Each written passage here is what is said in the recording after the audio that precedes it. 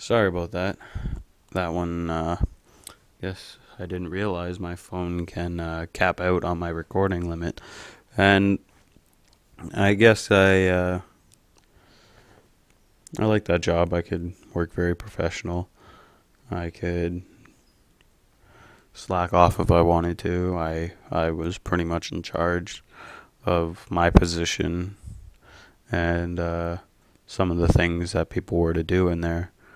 Not to the point where I was like a full manager, but to the point where I had respect. And my opinion was a little bit valued to the point where I felt I was more important than I thought. And to this day, I still wish I could find a job like that. But now I work at McDonald's, which kind of sucks because I told myself I'd never work at a fast food restaurant and or a grocery store in that fact. But I guess I settled due to the fact that the economy has dropped quite a bit and everyone pretty much offers part-time jobs, and I didn't really search that hard for another job.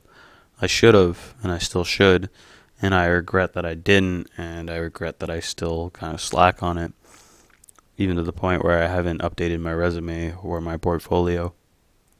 And during my shift, I have 8 hours to myself.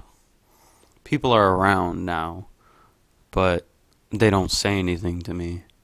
They don't talk to me because they know I have to work in order for the store to open.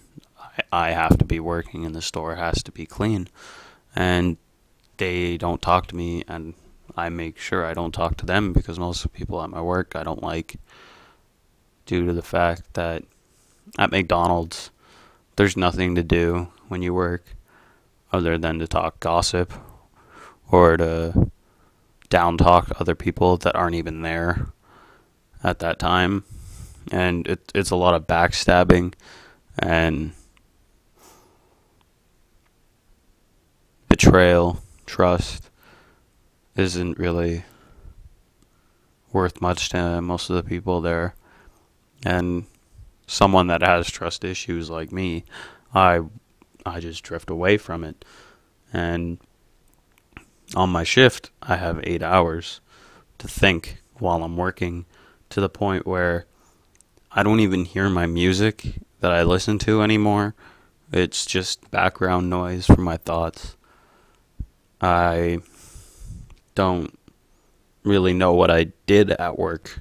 I just know everything's exactly how it should be when I'm done. I can't even give you a checklist of what I did on my shift because it's routine, and it's so much routine that I don't even have to think about doing it, how to do it, where to do it, what time to do it, how fast I should do it, how clean it needs to be. I just do it. And while I'm doing it, I drown out my work with my thoughts. Everything in my life has pretty much become background noise for my thoughts. And it's kind of stupid because I shouldn't be like that. Should I? I don't think it's normal. I sure as hell don't think it's healthy. Look at me. I got depression.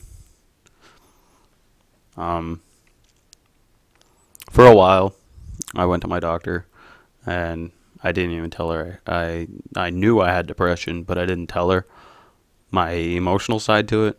I just told her the physical aspect, which is I said I find myself falling in and out of thoughts. I get very aggravated very easily to the point of the slightest thing, like the milk needing to be changed. I'll freak out and associate everything around that for roughly around a minute, to the point where I can rant on about how people don't do things. I can drag that all on from an empty bag of milk in the fucking fridge. And I told her that. And I also told her I don't eat. There'll be days where I eat everything I can fucking eat for the whole day. And then it could go like 2 or 3 days without me even eating. Just because I'm not hungry. And I told her I don't know why. Which was a lie. I knew it was depression that was causing that. But I wanted to know what she thought about it. I guess in the back of my mind, I was really hoping I didn't have depression. Because depression's a disease. It's like being an alcoholic. It's a disease. And I'm ashamed of that disease that I have. And she told me. And she's been my doctor since I was born. She's the one that pulled me out of, pick me up, smack me on the ass kind of thing. And she looked at me and she said, Nathan, we need to talk. You have depression. And I looked at her and I kind of went, oh, fuck. Because I knew, and I told her everything. Yeah, I knew it was depression. I came in here to tell you the physical aspects and see if you could put together that I have depression just on that.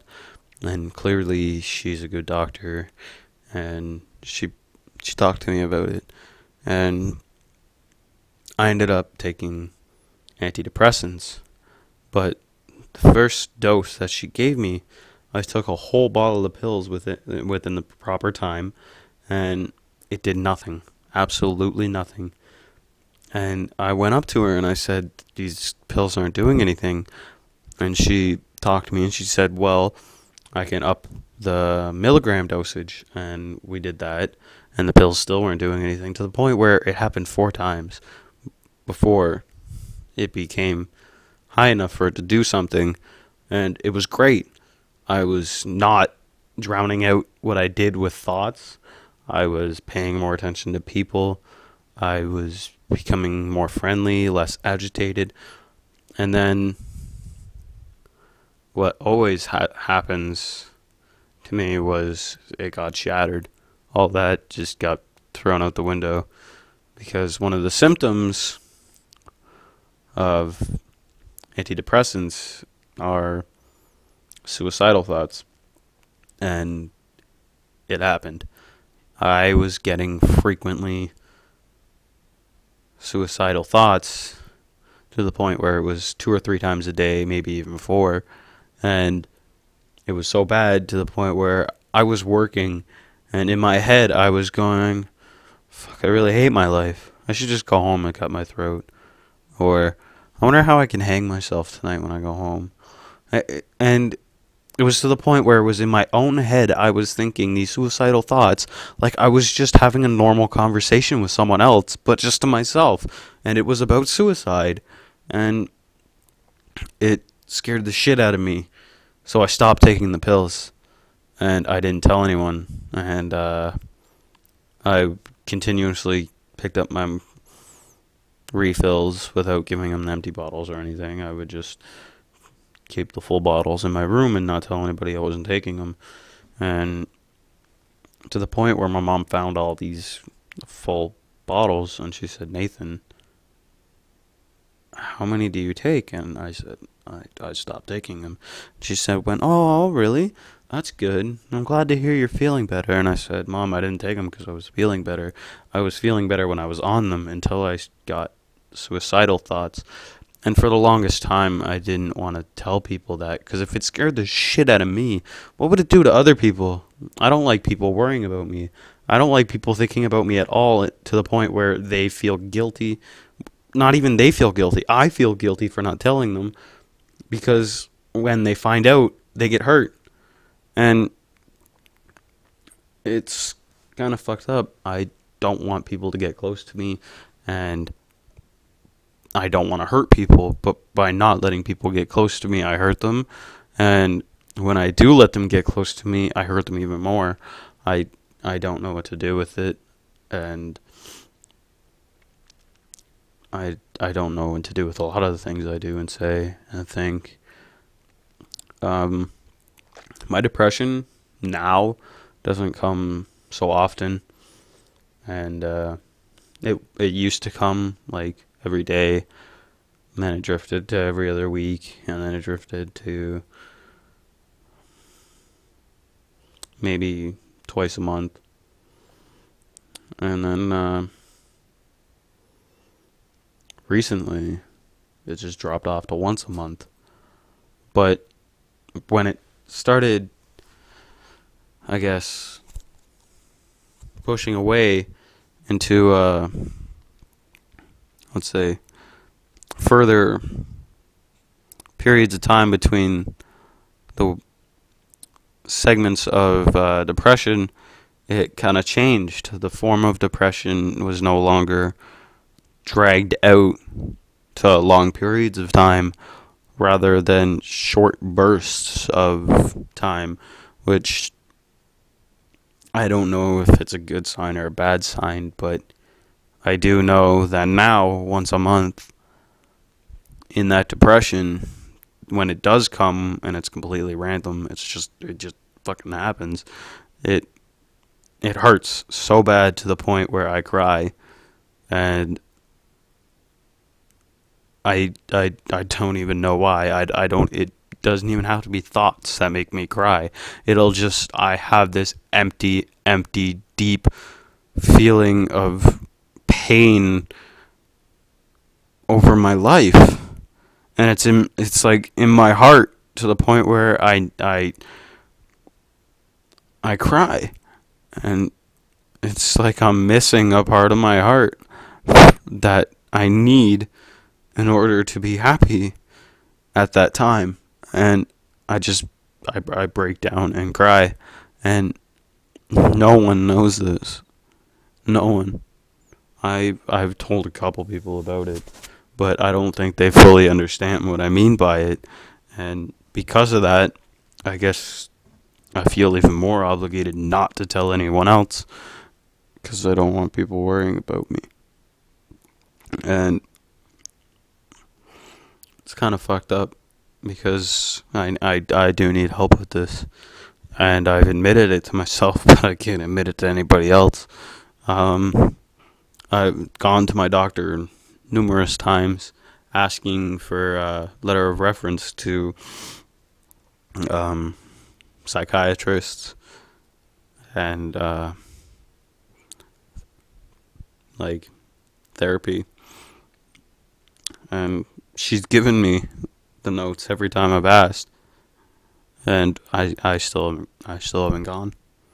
I have several notes in my house, and I know exactly where they are, and I know exactly where the clinics are, and I know it won't cost me anything at all, and I know when I need to set up appointments, and that I can have an appointment ready today if I called today, and I just won't. I'm afraid. I'm afraid of myself. I'm afraid of my thoughts. And even more so, I'm afraid of what other people will think.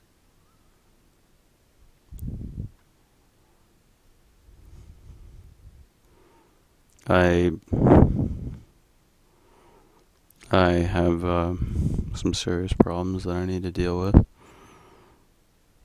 and looking at it now, I'm only 19, and I don't know how I'm gonna turn out. Even a year from now, I can't even look into a year from now to see if I would be better or worse. I'll probably be worse. I'm not gonna lie. I haven't been getting better. I just won't admit it.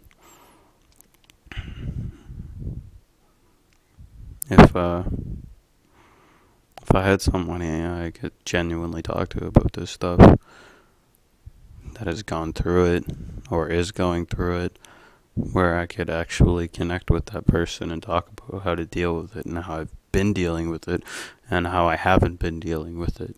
I think I'd be able to talk to people about it a little bit better, other than hiding behind a fucking podcast like I'm doing right now. And